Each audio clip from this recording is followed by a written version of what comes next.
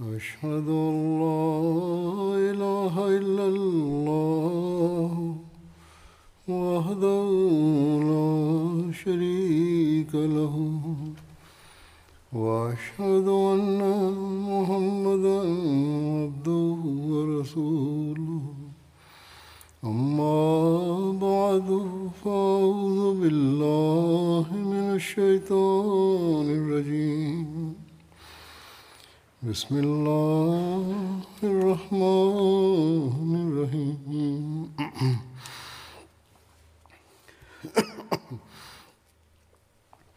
الحمد لله رب العالمين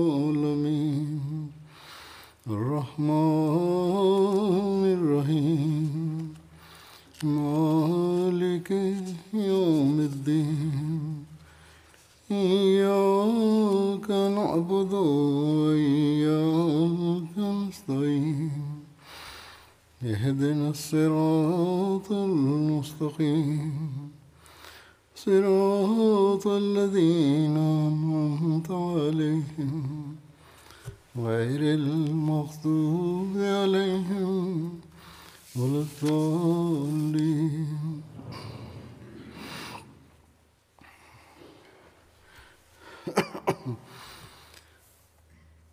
حضرت ابوبکر صدیق رضی اللہ عنہ کا ذکر ہو رہا تھا.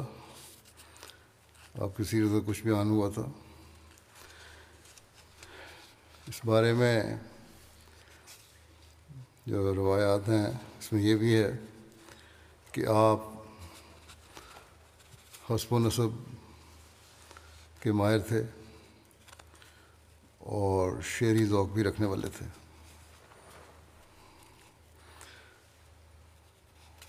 لکھا ہے کہ حضرت ابوبکر صدیق لوگوں میں سب سے زیادہ اہل عرب کے حسب و نسب کو جاننے والے تھے.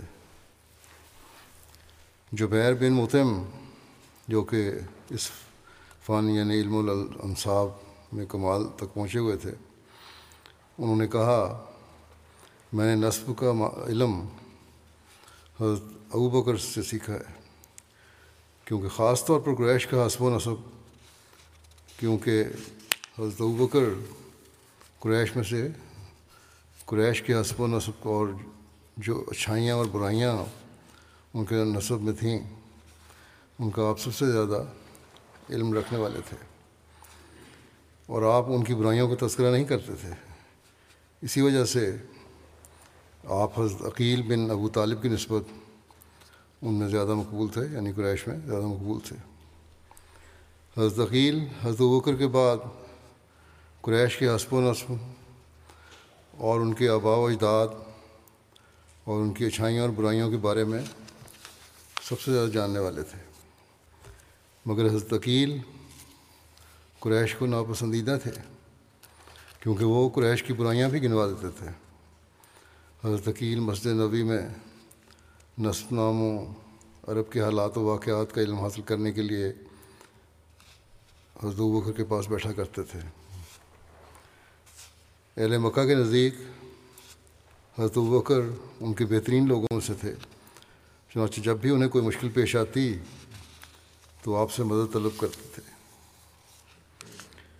بیان ہوا ہے کہ حضرت ابوبکر کو انصاب عرب بالخصوص قریش کے نسب کا علم سب سے زیادہ ہے. چنانچہ جب قریش کے شعراء نے حضرت صلی اللہ علیہ وسلم کی حج میں اشعار کہے تو حسان بن ثابت کے سپرد یہ خدمت ہوئی کہ وہ اشعار میں ہی ان کی حج کا جواب دیں. حضرت حسان جب حضرت صلی اللہ علیہ وسلم کی خدمت میں حاضر ہوئے تو آپ صلی اللہ علیہ وسلم نے انہیں فرمایا کہ تم قریش کی حج کیسے کہو گے جبکہ میں خود بھی قریش میں سے ہوں. اس پر حضرت حسان نے عرض کیا کہ یا رسول اللہ صلی اللہ علیہ وسلم، میں آپ کو ان سے ایسے نکال لوں گا جیسے آٹے سے بال یا مکھن سے بال نکال دیا جاتا ہے. اس پر آپ صلی اللہ علیہ وسلم نے انہیں فرمایا کہ تم حضرت ابوبکر کے پاس جاؤ اور ان سے قریش کے نسب کے بارے میں پوچھ لیا کرو. حضرت حسان کہتے تھے کہ کہ پھر میں اشعار لکھنے سے پہلے حضرت ابوبکر کی خدمت میں حاضر ہوتا اور وہ میری قریش کے مردوں اور عورتوں کے بارے میں رہنمائی فرماتے۔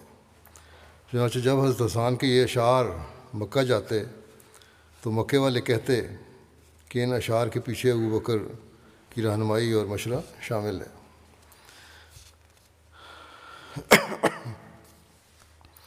حضرت ابوبکر علم الانصاب کی طرح ایام عرب یعنی عربوں کی باہم جنگوں کی تاریخ کے بھی بہت بڑے عالم تھے۔ اسی طرح حضرت ابوبکر گو کے باقاعدہ شاعر تو نہ تھے لیکن شعری ذوق خوب تھا۔ حضرت ابوبکر صدیق کی سیرت نگاروں نے یہ بحث اٹھائی ہے کہ آپ نے باقاعدہ طور پر شعر کہے تھے یا نہیں، اور کچھ سیرت نگاروں نے نفی کی ہے کہ آپ نے اشعار کہے ہوں گے۔ البتہ بعض سیرت نگاروں نے حضرت ابوبکر کے کچھ اشعار کا بھی ذکر کیا ہے۔ اسی طرح حضرت ابوبکر کے اشعار پر مشتمل 25 قصائد پر مشتمل ایک مخطوط جو کہ ترکی کے کتب خانے سے دستیاب ہوا ہے، وہاں پڑھا ہوا کہتے ہیں، بیان کیا جاتا ہے کہ حضرت ابوبکر کے اشعار ہیں۔ اس میں کسی لکھنے والے نے یہاں تک لکھا ہے کہ مجھے ان اشعار کی حضرت ابوبکر کی طرف نسب کی تصدیق الہامی طور پر ہوئی ہے۔ طبقات ابن سعد اور سیرت ابن ہشام نے یہی لکھا ہے کہ حضرت ابوبکر نے کچھ اشعار کہے تھے۔ حضرت صلی اللہ علیہ وسلم کی وفات پر آپ کی تدفین کے بعد حضرت ابوبکر کے اشعار یہ بیان کیے جاتے ہیں، یہ ترجمہ یہ ہے کہ اے آنکھ، تجھے سید دو عالم صلی اللہ علیہ وسلم پر رونے کے حق کی قسم، تو روتی رہ اور اب تیرے آنسو کبھی نہ تھمے۔ اے آنکھ، خندف یعنی قبیلہ قریش کے بہترین فرزند پر آنسو بہا جو کہ شام کے وقت لحد میں چھپا دیے گئے ہیں۔ پس بادشاہوں کے بادشاہ، بندوں کے والی اور عبادت کرنے والوں کے رب کا آپ صلی اللہ علیہ وسلم پر درود ہو۔ پس حبیب کے بچھڑ جانے کے بعد اب کیسی زندگی، 10 جہانوں کو زینت بخشنے والی ہستی کی جدائی کے بعد کیسی آراستگی۔ بس جس طرح ہم سب زندگی میں بھی ساتھ ہی تھے، کاش موت بھی ہم سب کو ایک ساتھ گھیرے میں لے لیتی۔ یہ اشعار کا ترجمہ ہے۔ آپ کی فراست کے بارے میں آتا ہے کہ بہت صاحب فراست ہے۔ حضرت ابو سعید خدری نے بیان کیا کہ نبی صلی اللہ علیہ وسلم نے فرمایا کہ اللہ تعالیٰ نے ایک بندے کو اختیار دیا ہے، دنیا کا یا اس کا جو اس اللہ کے پاس ہے، تو اس نے جو اللہ کے پاس ہے اس کو پسند کیا ہے۔ اس پر حضرت ابوبکر رضی اللہ تعالیٰ عنہ رو پڑے تو میں نے اپنے دل میں کہا، اس بزرگ کو کیا بات رلا رہی ہے؟ اگر اللہ تعالیٰ نے بندے کو دنیا یا جو اس کے پاس ہے پسند کرنے کے متعلق اختیار دیا ہے تو پھر اس نے جو اللہ کے عز و جل کے پاس ہے اسے چن لیا ہے۔ تو رسول اللہ صلی اللہ علیہ وسلم ہی وہ بندے تھے اور حضرت ابوبکر ہم سب سے زیادہ علم رکھتے تھے۔ آپ صلی اللہ علیہ وسلم نے فرمایا، ابوبکر مت رو۔ آگے روایت میں آتا ہے ان کی کہ آپ صلی اللہ علیہ وسلم نے فرمایا، ابوبکر مت رو، یقیناً تمام لوگوں میں سب سے بڑھ کر مجھ سے نیکی کرنے والا اپنی رفاقت اور اپنے مال کے ذریعے ابوبکر ہی ہے۔ اگر میں اپنی امت میں سے کسی کو خلیل بنانے والا ہوتا تو میں ابوبکر کو بناتا، لیکن اسلام کی برادری اور محبت ہی ہے۔ محبت میں کوئی دروازہ، مسجد میں کوئی دروازہ نہیں نہ رہے مگر بند کر دیا جائے سوائے ابوبکر کے دروازے کے۔ فراست کے حوالے سے یہ حوالہ دوبارہ پیش کیا، پہلے پیش کر چکا ہوں۔ دروازوں کا جو ہے اس کی بھی ایک تشریح حضرت مسیح علیہ السلام نے فرمائی ہے جو آگے بیان کروں گا۔ بہرحال حضرت مسلم موعود اسی واقعہ کا ذکر کرتے ہوئے فرماتے ہیں کہ جب رسول کریم صلی اللہ علیہ وسلم کی زندگی کے آخری ایام آئے تو ایک دن آپ تقریر کے لیے کھڑے ہوئے اور صحابہ سے مخاطب ہو کر فرمایا، اے لوگو، اللہ تعالیٰ کا ایک بندہ ہے، اس کو اس کے خدا نے مخاطب کیا اور کہا، اے میرے بندے، میں تجھے اختیار دیتا ہوں کہ چاہے تو دنیا میں رہے اور چاہے تو میرے پاس آ جا۔ اس پر اس بندے نے خدا کے قرب کو پسند کیا۔ جب رسول کریم صلی اللہ علیہ وسلم نے یہ فرمایا تو تو حضرت ابو بکر رو پڑے۔ حضرت عمر کہتے ہیں، یہاں حضرت عمر کے والے سے بات ہو رہی ہے، حضرت عمر کہتے ہیں کہ مجھے ان کا رونا دیکھ کر سخت غصہ آیا کہ رسول کریم صلی اللہ علیہ وسلم تو کسی بندے کا واقعہ بیان فرما رہے ہیں کہ اللہ تعالیٰ نے اسے اختیار دیا کہ وہ چاہے تو دنیا میں رہے اور چاہے تو خدا تعالیٰ کے پاس چلا جائے، اور اس نے خدا تعالیٰ کے قرب کو پسند کیا، یہ بوڑھا کیوں رو رہا ہے؟ مگر حضرت ابوبکر کی اتنی ہچکی بندھی وہ کسی طرح رکنے میں ہی نہیں آتی تھی۔ آخر آپ صلی اللہ علیہ وسلم نے فرمایا ابوبکر سے نے فرمایا کہ ابوبکر سے مجھے اتنی محبت ہے کہ اگر خدا کے سوا کسی کو خلیل بنانا جائز ہوتا تو میں ابوبکر کو اپناتا۔ حضرت عمر فرماتے ہیں کہ جب رسول کریم صلی اللہ علیہ وسلم کچھ دنوں کے بعد وفات پا گئے تو اس وقت ہم نے سمجھا کہ ابوبکر کا رونا سچا تھا اور ہمارا غصہ بے وقوفی کی علامت تھا۔ حضرت مسیح علیہ السلام فرماتے ہیں کہ حضرت ابوبکر جن کو قرآن مجید کا یہ فہم ملا تھا کہ جب رسول کریم صلی اللہ علیہ وسلم نے یہ آیت الیوم اکملت لکم دینکم واتممت علیکم نعمتی پڑھی تو حضرت ابوبکر رو پڑے۔ کسی نے پوچھا کہ بوڑھا کیوں روتا ہے؟ تو آپ نے کہا کہ مجھے اس آیت سے، یعنی حضرت ابوبکر نے کہا کہ مجھے اس آیت سے پیغمبر خدا رسول اکرم صلی اللہ علیہ وسلم کی وفات کی بو آتی ہے۔ انبیاء علیہ السلام فرماتے ہیں کہ انبیاء علیہ السلام بطور حکام کے ہوتے ہیں، جیسے بندوبست کا ملازم جب اپنا کام کر چکتا ہے تو وہاں سے چل دیتا ہے، اسی طرح انبیاء علیہ السلام جس کام کے واسطے دنیا میں آتے ہیں جب اس کو کر لیتے ہیں تو پھر وہ اس دنیا سے رخصت ہو جاتے ہیں۔ پس جب الیوم اکملت لکم دینکم کی صدا پہنچی تو حضرت ابوبکر نے سمجھ لیا کہ یہ آخری صدا ہے۔ اس سے صاف معلوم ہوتا ہے کہ حضرت ابوبکر کا فہم بہت بڑا ہوا تھا، اور یہ جو احادیث میں آیا ہے کہ مسجد کی طرف سب کھڑکیاں بند کی جائیں، یہ کھڑکی کی وضاحت بھی حضرت مسیح صلی اللہ علیہ وسلم نے فرما دی کہ اس سے کیا مراد ہے کھڑکیاں بند کرنے سے۔ فرمایا کہ مسجد کی طرف یہ جو آیا ہے حدیث میں کہ مسجد کی طرف سب کھڑکیاں بند کر دی جائیں مگر ابوبکر کی کھڑکی مسجد کی طرف کھلی رہے گی، اس میں یہی سر ہے کہ مسجد چونکہ مظہر اسرار الہی ہوتی ہے، اس لیے حضرت ابوبکر صدیق کی طرف یہ دروازہ بند نہیں ہوگا۔ اللہ تعالیٰ کے اسرار، راز، باتیں، گہرائی جو اللہ تعالیٰ کی حکمت ہے باتوں میں، وہ حضرت ابوبکر صدیق رضی اللہ عنہ پر ہمیشہ کھلی رہے گی، کھلتی چلی جائے گی آپ بعد میں بھی۔ انبیاء علیہ السلام فرماتے ہیں کہ انبیاء علیہ السلام استعارت اور مجازات سے کام لیتے ہیں۔ جو شخص خوش ملاؤں کی طرح یہ کہتا ہے کہ نہیں ظاہر ہوتا ہے، وہ سخت غلطی کرتا ہے۔ حضرت ابراہیم علیہ السلام کا اپنے بیٹے سے یہ کہنا کہ یہ دہلیز بدل دے، یا حضرت صلی اللہ علیہ وسلم کا سونے کے کڑے دیکھنا وغیرہ امور اپنے ظاہری معنوں پر نہیں تھے بلکہ استعارہ اور مجاز کے طور پر تھے، ان کے اندر ایک اور حقیقت تھی۔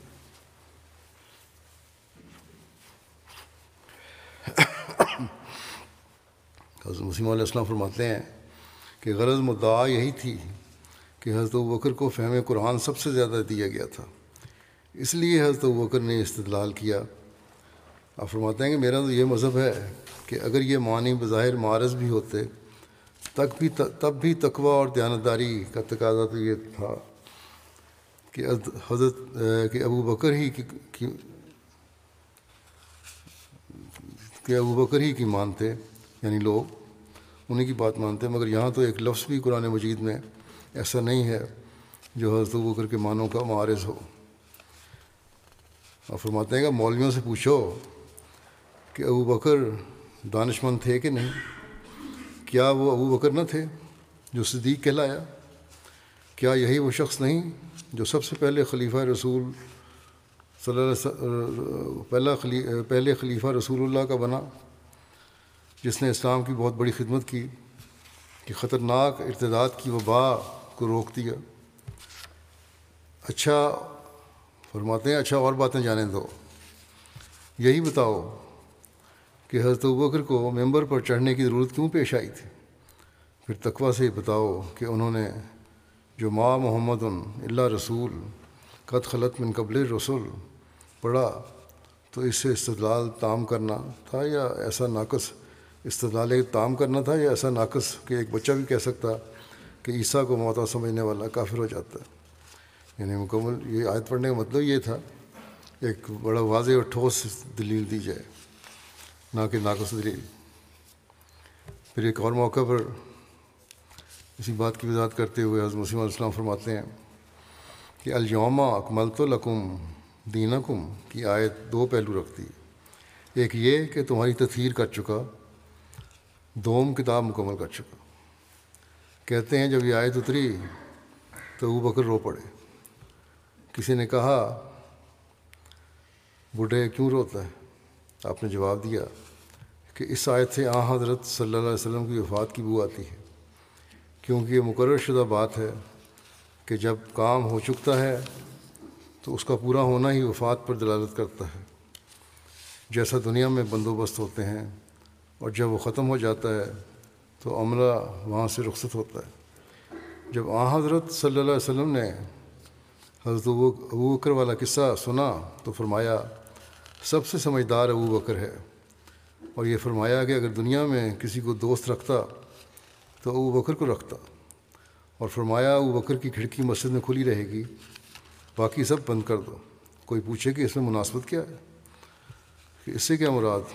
دوست رکھتا پھر کھڑکی کھلی رہے گی، تو فرمایا کہ یاد رکھو، مناسبت بیان فرما رہے ہیں کہ یاد رکھو کہ مسجد خانہ خدا ہے جو سرچشمہ ہے تمام حقائق و معارف کا، اس لیے فرمایا کہ ابوبکر کی اندرونی کھڑکی اس طرف ہے تو اس کے لیے یہ بھی کھڑکی رکھی جاوے۔ یہ بات نہیں کہ اور صحابہ محروم تھے، ان میں بھی تھے بڑے بڑے فراست والے، لیکن سب سے زیادہ ابوبکر میں تھے، بلکہ ابوبکر کی فضیلت وہ ذاتی فراست تھی جس نے ابتدا میں بھی اپنا نمونہ دکھایا اور انتہا میں بھی۔ گویا ابوبکر کا وجود مجموعۃ الفراستین تھا۔ پھر حضرت مسیح علیہ السلام فرماتے ہیں کہ حضرت ابوبکر صدیق رضی اللہ عنہ ہو صاحب تجربہ اور صاحب فراست لوگوں میں سے تھے۔ آپ نے بہت سے پیچیدہ امور اور ان کی سختیوں کو دیکھا اور کئی مارکوں میں شامل ہوئے اور ان کی جنگی چالوں کا مشاہدہ کیا، اور آپ نے کئی صحرا اور کوہسار روندے، اور کتنے ہی ہلاکت کے مقامات تھے جن میں آپ بے دریغ گھس گئے، اور کتنی کجراہیں تھیں جن کو آپ نے سیدھا کیا، اور کئی جنگوں میں آپ نے پیش قدمی کی، اور کتنے ہی فتنے تھے جن کو آپ نے نیست و نابود کیا، اور کتنی ہی سواریاں تھیں جن کو آپ نے سفروں میں دبلا کیا، یعنی بے شمار سفر کیے کہ سواریاں تھک جاتی تھیں، اور بہت سے مراحل طے کیے، یہاں تک کہ آپ صاحب تجربہ و فراست بن گئے۔ آپ مصائب پر صبر کرنے والے اور صاحب ریاضت تھے، بس اللہ تعالیٰ نے آپ کو اپنی آیات کے مورد صلی اللہ علیہ وسلم کی رفاقت کے لیے چنا، اور آپ کے صدق و ثبات کے باعث آپ کی تعریف کی۔ یہ اشارہ تھا اس بات کا کہ آپ رسول اللہ صلی اللہ علیہ وسلم کے پیاروں میں سے سب سے بڑھ کر ہیں۔ آپ حریت کے خمیر سے پیدا کیے گئے، اور وفا آپ کی گھٹی میں تھی، اس وجہ سے آپ کو خوفناک اہم امر اور ہوش ربا خوف کے وقت منتخب کیا گیا، اور اللہ علیم و حکیم ہے، وہ تمام امور کو ان کے مواقع اور محل پر رکھتا اور پانیوں کو ان کے مناسب حال سرچشموں سے جاری کرتا ہے۔ سو اس نے ابن ابی قحافہ پر نگاہ التفات ڈالی اور اس پر خاص احسان فرمایا اور اسے ایک یگانہ روزگار شخصیت بنا دیا، اور اللہ تعالیٰ نے فرمایا اور وہ بات کرنے والوں میں سے سب سے سچا ہے، یعنی اللہ تعالیٰ نے جو فرمایا اللہ تعالیٰ سب سے سچا ہے بات کرنے والوں میں سے۔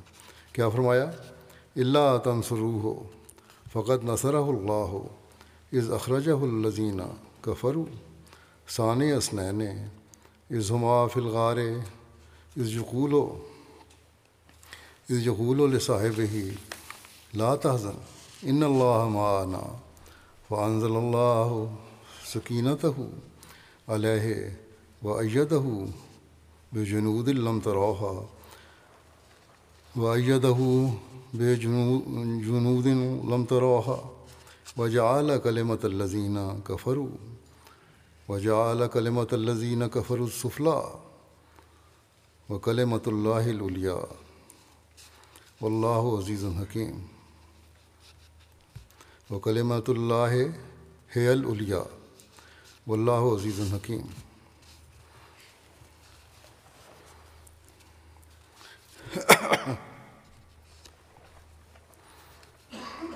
اور اگر تم اس رسول کی مدد نہ بھی کرو تو اللہ پہلے بھی اس کی مدد کر چکا ہے جب اسے ان لوگوں نے جنہوں نے کفر کیا وطن سے نکال دیا تھا، اس حال میں کہ وہ دو میں سے ایک تھا جب وہ دونوں غار میں تھے، اور وہ اپنے ساتھی سے کہہ رہا تھا کہ غم نہ کر، یقیناً اللہ ہمارے ساتھ ہے. بس اللہ نے اس پر اپنی سکینت نازل کی اور اس کی ایسے لشکروں سے مدد کی جن کو تم نے کبھی نہیں دیکھا، اور اس نے ان لوگوں کی بات نیچی کر دکھائی جنہوں نے کفر کیا تھا، اور بات اللہ ہی کی غالب ہوتی ہے، اور اللہ کامل غلبے والا اور بہت حکمت والا ہے. حضرت بکر کو تعبیر الرؤیا کا فن بھی بہت آتا تھا. لکھا ہے کہ علم تعبیر میں حضرت بکر صدیق بڑا ملکہ رکھتے تھے. علم تعبیر میں آپ کو سب سے زیادہ فوقیت حاصل تھی، یہاں تک کہ حضور سرور کائنات صلی اللہ علیہ وسلم کے عہد مبارک میں آپ خوابوں کی تعبیر بتایا کرتے تھے. امام محمد بن سیرین فرماتے ہیں کہ رسول اللہ صلی اللہ علیہ وسلم کے بعد حضرت ابوبکر صدیق سب سے بڑے معبر تھے.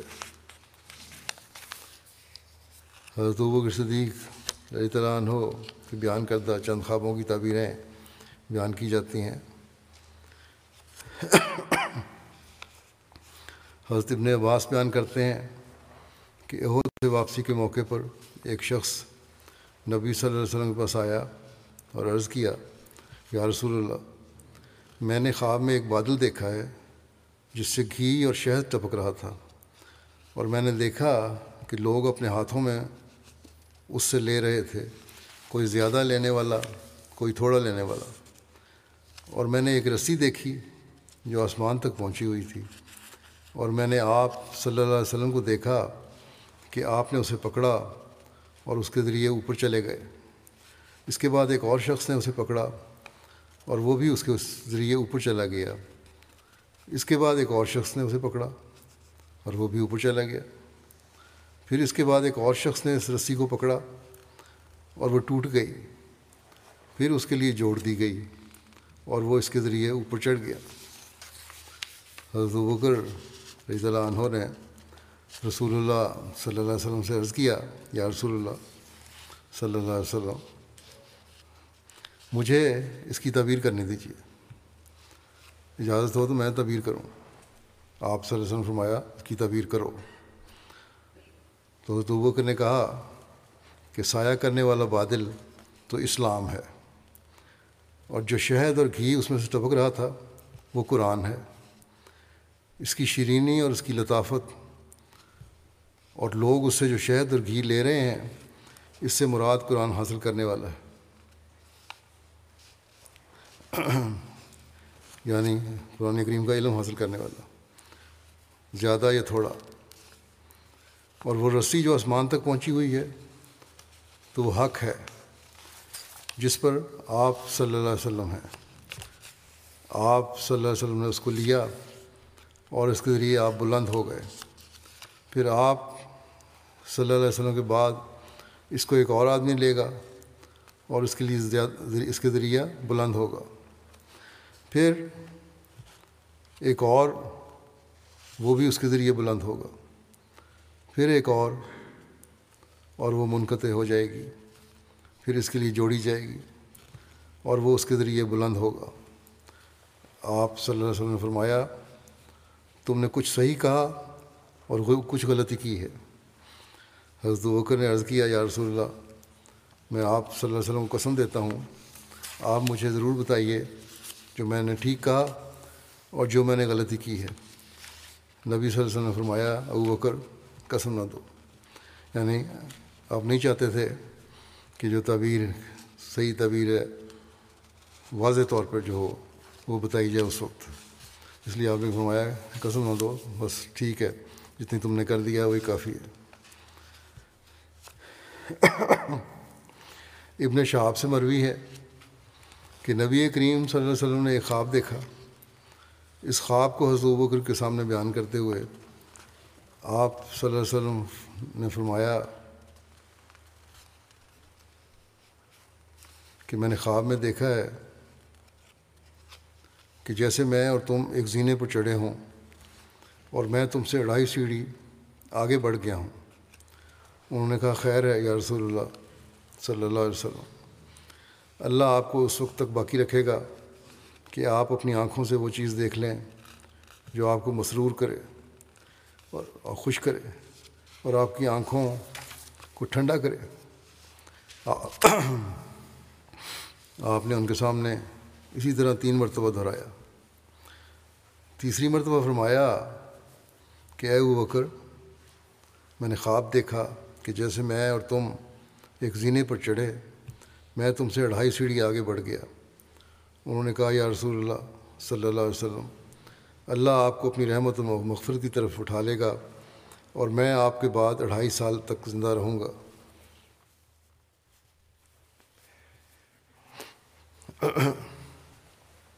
حضرت بکر نے اس کی تشریح کی اور اسی طرح ہوا۔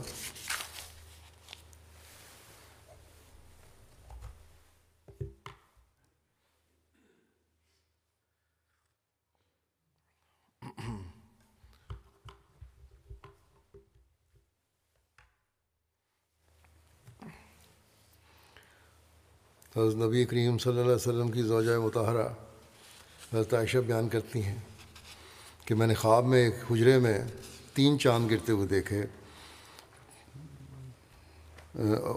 اپنے حجرے میں 3 چاند گرتے ہوئے دیکھے۔ تو میں نے اپنی خواب اپنے والد حضرت ابوبکر صدیق کے سامنے بیان کی۔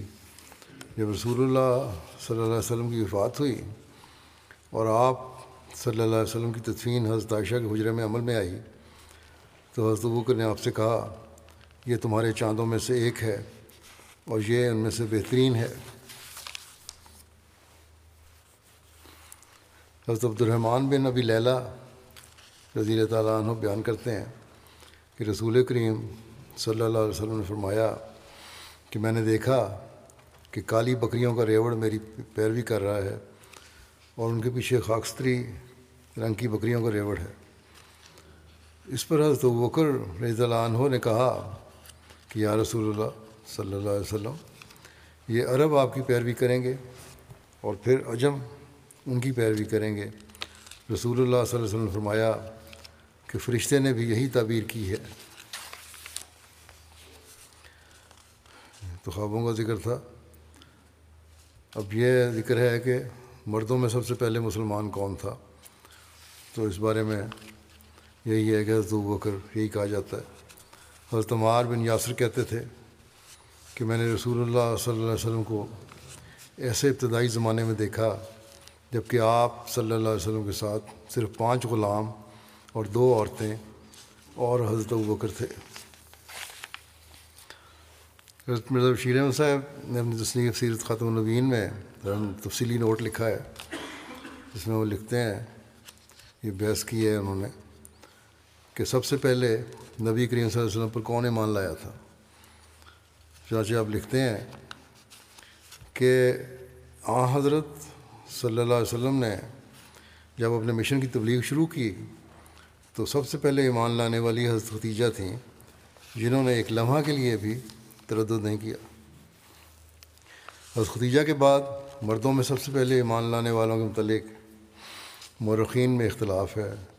بعض حضرت ابوبکر عبداللہ بن ابی قحافہ کا نام لیتے ہیں، بعض حضرت علی کا جن کی عمر اس وقت صرف 10 سال کی تھی، اور بعض حضرت صلی اللہ علیہ وسلم کے آزاد کردہ غلام حضرت زید بن حارثہ کا۔ مگر ہمارے نزدیک یہ جھگڑا فضول ہے۔ حضرت علی اور زید بن حارثہ حضرت صلی اللہ علیہ وسلم کے گھر کے آدمی تھے اور آپ کے بچوں کی طرح آپ کے ساتھ رہتے تھے۔ حضرت صلی اللہ علیہ وسلم کا فرمانا تھا اور ان کا ایمان لانا تھا، یعنی جو صلی اللہ علیہ وسلم نے فرما دیا اس پہ ان کو یقین تھا اور ایمان تھا۔ اس لیے یہ کہنا کہ ہم ایمان لائے تو یہ کوئی ایسی بات نہیں، کیونکہ ان کی عمر چھوٹی تھی اور گھر کے فرد تھے، بلکہ ان کی طرف سے تو شاید کسی قولی اقرار کی ضرورت بھی نہیں تھی، بس ان کا نام بیچ میں لانے کی ضرورت نہیں۔ اور جو باقی رہے ان سب میں سے حضرت ابوبکر رضی اللہ عنہ مسلمہ طور پر مقدم اور سابق بالایمان تھے۔ حضرت ابوبکر اپنی شرافت اور قابلیت کی وجہ سے قریش میں بہت مکرم و معزز تھے، اور اسلام میں تو ان کا وہ رتبہ حاصل ہوا جو کسی اور صحابی کو حاصل نہیں تھا۔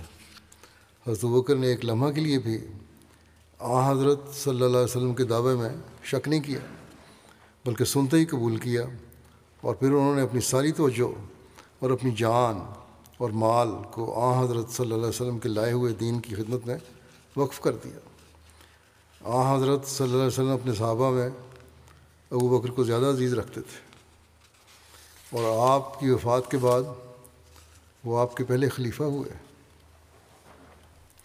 اپنی خلافت کے زمانے میں انہوں نے بے نظیر قابلیت کا ثبوت دیا۔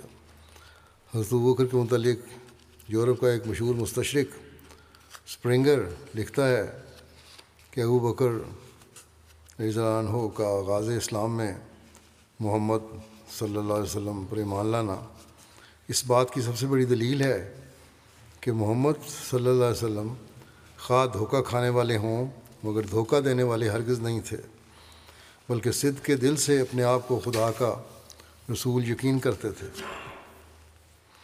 اور سر ولیم میور کو بھی اسپرنگر کی اس رائے سے کلی اتفاق ہے۔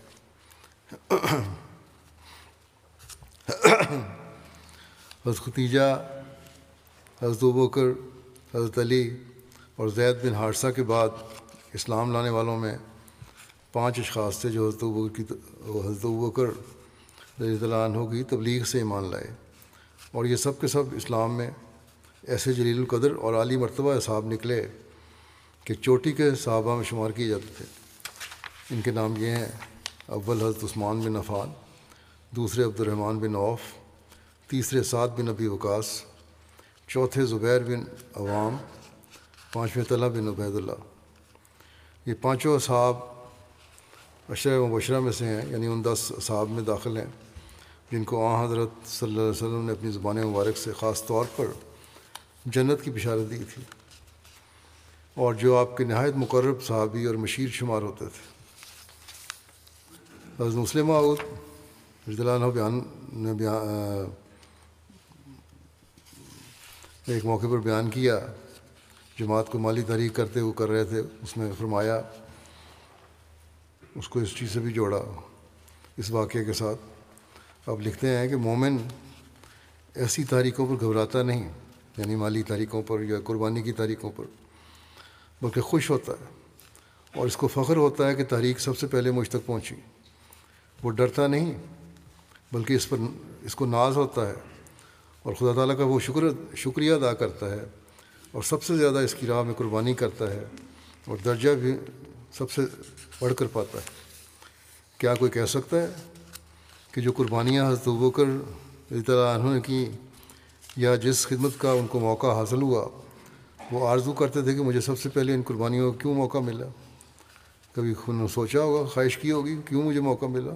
انہوں نے تو بڑی خوشی کے ساتھ اپنے آپ کو خطرات میں ڈالا اور خدا کی راہ میں تکلیفیں اٹھائیں۔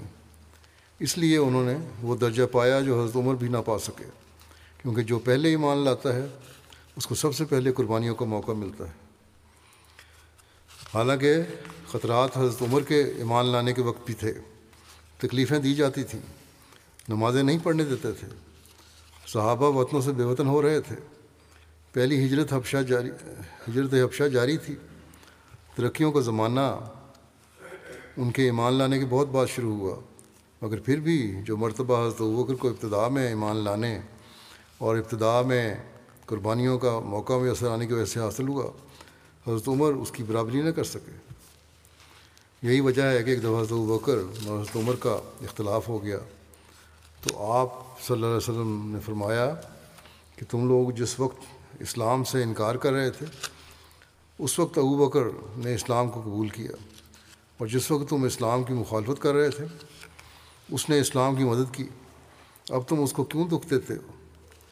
تو ان کے پہلے ایمان لانے اور قربانیوں کا اظہار حضرت صلی اللہ علیہ وسلم نے فرمایا، حالانکہ تکلیفیں حضرت عمر نے بھی اٹھائی تھیں اور قربانیاں انہوں نے بھی کی تھیں، بس حضرت ابوبکر کو اس سبقت پر فخر حاصل تھا۔ کیا کوئی کہہ سکتا ہے کہ حضرت ابوبکر یہ چاہتے ہوں گے کہ کاش فتح مکہ کے وقت ان کو ایمان لانے کا موقع ملتا، بلکہ اگر دنیا کی بادشاہت کو بھی ان کے سامنے رکھ دیا جاتا تو حضرت ابوبکر اس کو نہایت حقیر بدلہ قرار دیتے اور منظور نہ کرتے، بلکہ وہ اس مرتبے کے معاوضے میں دنیا کی بادشاہت کو پاؤں سے ٹھوکر مارنے کی بھی تکلیف گوارا نہ کرتے۔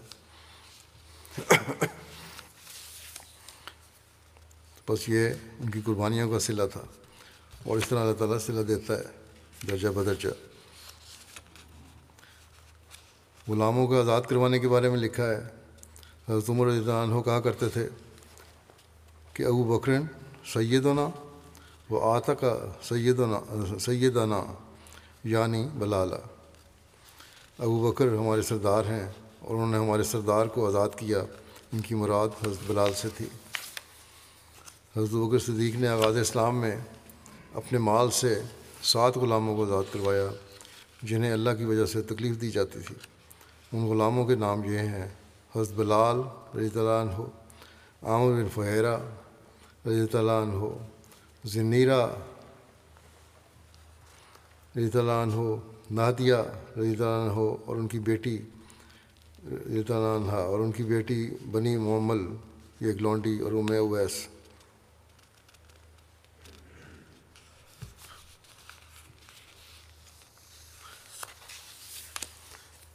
مخالف بھی حضرت عمر کی نیکی اور اخلاق فاضلہ کے قائل تھے، چنانچہ حضرت مسلم موعود رضی اللہ عنہ بیان فرماتے ہیں کہ ابو بکر جیسا انسان جس کا سارا مکہ ممنون احسان تھا، وہ جو کچھ کماتے تھے غلاموں کو آزاد کرانے میں خرچ کر دیتے تھے۔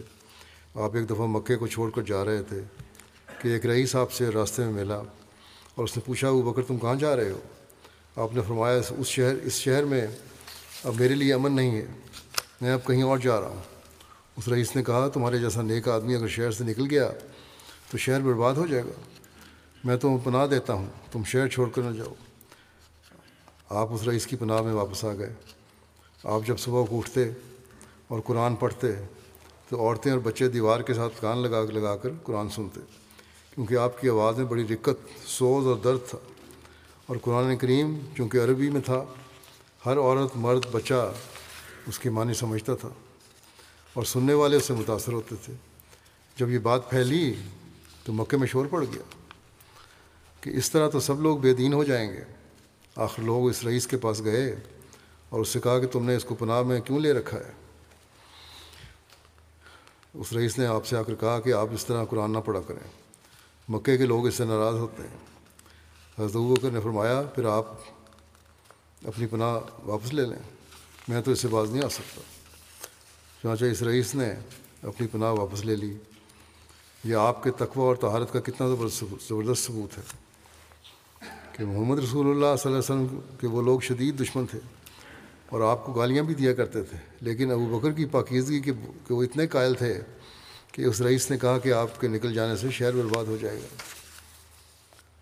امامت نماز کے بارے میں آتا ہے کہ نبی کریم صلی اللہ علیہ وسلم کی عدم موجودگی میں جن چند احباب کو مسجد نبوی میں نماز پڑھانے کی سعادت نصیب ہوئی ان میں حضرت ابوبکر بھی ہیں، اور حضرت ابوبکر کی ایک خصوصی سعادت یہ بھی ہے کہ حضرت صلی اللہ علیہ وسلم کے آخری ایام میں تو بالخصوص حضرت صلی اللہ علیہ وسلم کے ارشاد کے مطابق نمازیں پڑھانے کی سعادت میسر آئی۔ اس بارے میں متفرق روایات ہیں۔ حضرت عائشہ نے بیان کیا کہ رسول اللہ صلی اللہ علیہ وسلم نے فرمایا، وہ لوگ جن میں ابو بکر ہوں ان کے لیے مناسب نہیں کہ ان کے علاوہ کوئی اور ان کی امامت کروائے۔ اسود بیان کرتے ہیں کہ ہم حضرت عائشہ رضی اللہ عنہ کے پاس تھے کہ اتنے میں ہم نے نماز پر باقاعدگی اور اس کی عظمت کا ذکر کیا تو انہوں نے فرمایا کہ جب رسول اللہ صلی اللہ علیہ وسلم اس بیماری سے بیمار ہوئے جس میں آپ فوت ہو گئے تھے تو نماز کا وقت ہوا اور اذان دی گئی. آپ صلی اللہ علیہ وسلم نے فرمایا ابو بکر سے کہو کہ وہ لوگوں کو نماز پڑھائیں. تو آپ سے عرض کیا گیا کہ ابو بکر رقیق القلب ہیں، جب آپ کی جگہ کھڑے ہوئے تو وہ لوگوں کو نماز نہیں پڑھا سکیں گے. آپ صلی اللہ علیہ وسلم نے دوبارہ فرمایا. آپ صلی اللہ علیہ وسلم پھر وہی عرض کیا گیا کہ رقیق القلب ہیں. تو آپ نے تیسری مرتبہ پھر فرمایا اور کہا تم یوسف والیاں ہو، یعنی اس طرح کی باتیں کر رہی ہو. ابو بکر سے کہو کہ وہ لوگوں کو نماز پڑھائیں. تب حضرت ابو بکر نکلے نماز پڑھانے کے لیے. نبی صلی اللہ علیہ وسلم نے اپنی طبیعت میں کچھ افاقہ محسوس کیا تو آپ صلی اللہ علیہ وسلم نکلے اور آپ کو 2 آدمیوں کے درمیان سہارا دیا جا رہا تھا. وہ کہتی ہیں مجھے یہ ایسا ہی یاد ہے گویا کہ میں اب بھی دیکھ رہی ہوں کہ آپ کے پاؤں جو بیماری کی وجہ سے زمین پر لکیریں ڈال رہے تھے، یعنی چل نہیں سکتے تھے اسی طرح، پاؤں اٹھا نہیں سکتے تھے تو پاؤں زمین میں گھسٹ رہے تھے. حضرت ابوبکر نے چاہا جب آپ کو دیکھا اس طرح آتے ہوئے کہ پیچھے ہٹ جائیں، مگر نبی کریم صلی اللہ علیہ وسلم نے اشارت سے فرمایا کہ اپنی جگہ پر ہی رہیں. پھر آپ صلی اللہ علیہ وسلم کو لایا گیا یہاں تک کہ آپ حضرت ابوبکر کے پہلو میں بیٹھ گئے. آمش سے کہا گیا اور کیا نبی نماز پڑھا رہے تھے؟ اور حضرت ابوبکر آپ کی نماز کی کتابیں پڑھتے تھے اور لوگ حضرت ابوبکر کی نماز کی کتابیں پڑھتے تھے. تو انہوں نے سر سے اشارہ کیا کہ ہاں. آپ صلی اللہ علیہ وسلم نے حضرت ابوبکر کے بائیں طرف بیٹھے، آپ صلی اللہ علیہ وسلم حضرت ابوبکر کے بائیں طرف بیٹھے اور حضرت ابوبکر کھڑے ہو کر نماز پڑھ رہے تھے. حضرت انس بن مالک انصاری نے، یہ راوی کہتے ہیں کہ مجھے بتایا انہوں نے نبی کریم صلی اللہ علیہ وسلم کی اتباع کی اور خدمت کی اور آپ کی صحبت میں رہے. یہ بتایا کہ ابوبکر ان لوگوں کو نماز پڑھایا کرتے تھے نبی صلی اللہ علیہ وسلم کی اس بیماری میں جس میں آپ کی وفات ہو گئی، یہاں تک کہ جب پیر کا دن ہوا اور وہ نماز میں صفوں میں تھے، نبی صلی اللہ علیہ وسلم نے حجرے کا پردہ اٹھایا. آپ ہمیں دیکھ رہے تھے اور آپ کھڑے ہوئے تھے گویا کہ آپ کا چہرہ مبارک قرآن مجید کا ورق تھا. پھر آپ صلی اللہ علیہ وسلم نے خوش ہو کر تبسم کی فرمایا اور ہمیں خیال ہوا کہ ہم خوشی سے آزمائش میں پڑ گئے ہیں نبی کو دیکھنے کی وجہ سے. اتنے میں حضرت ابوبکر رضی اللہ عنہ اپنی ایڑیوں کے بل پیچھے ہٹے تا وہ صف میں مل جائیں اور وہ سمجھے کہ نبی صلی اللہ علیہ وسلم نماز کے لیے باہر تشریف لا رہے ہیں. مگر نبی صلی اللہ علیہ وسلم نے اشارت فرمایا کہ اپنی نماز پوری کرو اور پردہ ڈال دیا اور آپ اسی دن فوت ہو گئے. ایک روایت میں ہے کہ ایک مرتبہ انہی دنوں میں حضرت عمر نے نماز پڑھائی تھی. اس کی تفصیل یوں ملتی ہے کہ حضرت عبداللہ بن زمع بیان کرتے ہیں کہ جب رسول اللہ صلی اللہ علیہ وسلم کی بیماری شدید ہو گئی اور میں مسلمانوں کی ایک جماعت میں آپ کی خدمت میں موجود تھا، حضرت بلال نے آپ کو نماز کے لیے بلایا تو آپ صلی اللہ علیہ وسلم نے فرمایا کسی کو کہو کہ وہ لوگوں کو نماز پڑھائے.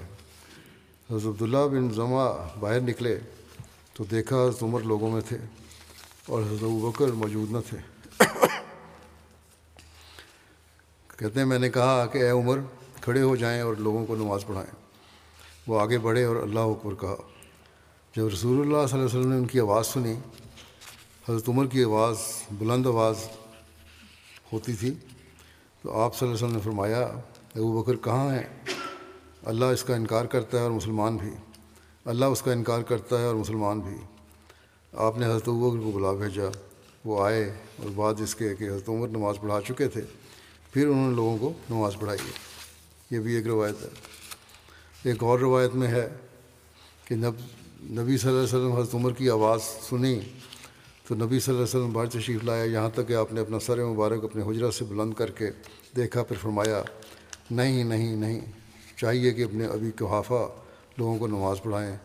آپ نے یہ ناراضگی سے فرمایا. اس روایت کی مزید تفصیل مسند احمد میں یہ ملتی ہے کہ جب حضرت عمر کو اس بات کا علم ہوا تو انہوں نے حضرت عبداللہ بن زمع سے جنہوں نے حضرت عمر سے کہا تھا کہ آپ نماز پڑھائیں، کہا کہ میں نے تو سمجھا تھا کہ تمہیں حضرت صلی اللہ علیہ وسلم نے فرمایا ہے کہ مجھے نماز پڑھانے کو کہا جائے، وگرنہ میں کبھی بھی نماز نہ پڑھاتا۔ اس پر انہوں نے کہا، عبداللہ بن زمان نے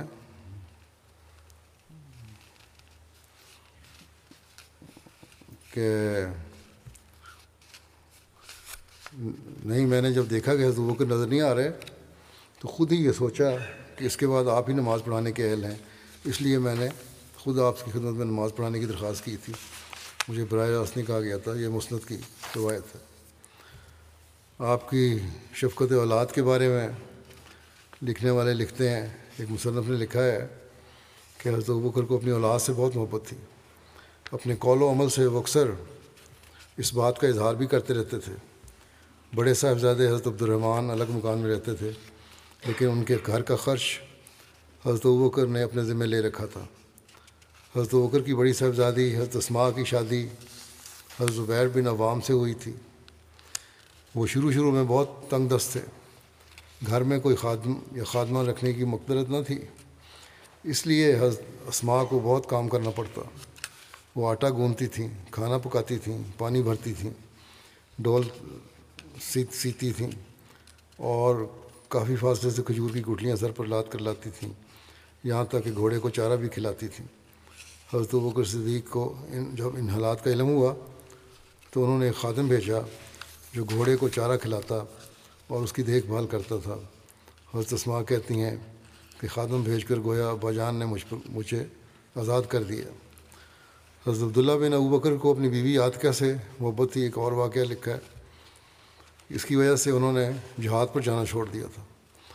حضرت ابوبکر کو یہ برداشت نہ کر سکتے تھے، انہوں نے حضرت عبداللہ کو حکم دیا کہ تم بیوی کی وجہ سے جہاد پہ جانا چھوڑ دیے تو اسے طلاق دے دو۔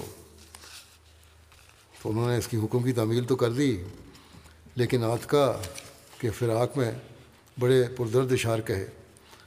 حضرت ابوبکر کے کانوں تک یہ اشعار پہنچے تو ان کا دل پسیج گیا اور انہوں نے حضرت عبداللہ کو رجوع کرنے کی اجازت دے دی۔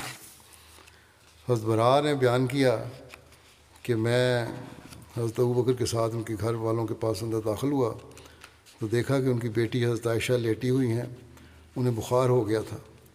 میں نے دیکھا کہ انہوں نے یعنی حضرت ابوبکر نے حضرت عائشہ کے رخسار پر بوسہ دیا اور کہا اور ان کی طبیعت پوچھی کہ اے بیٹی تم کیسی ہو۔ یہ ذکر انشاءاللہ آئندہ بھی بیان ہوگا کچھ۔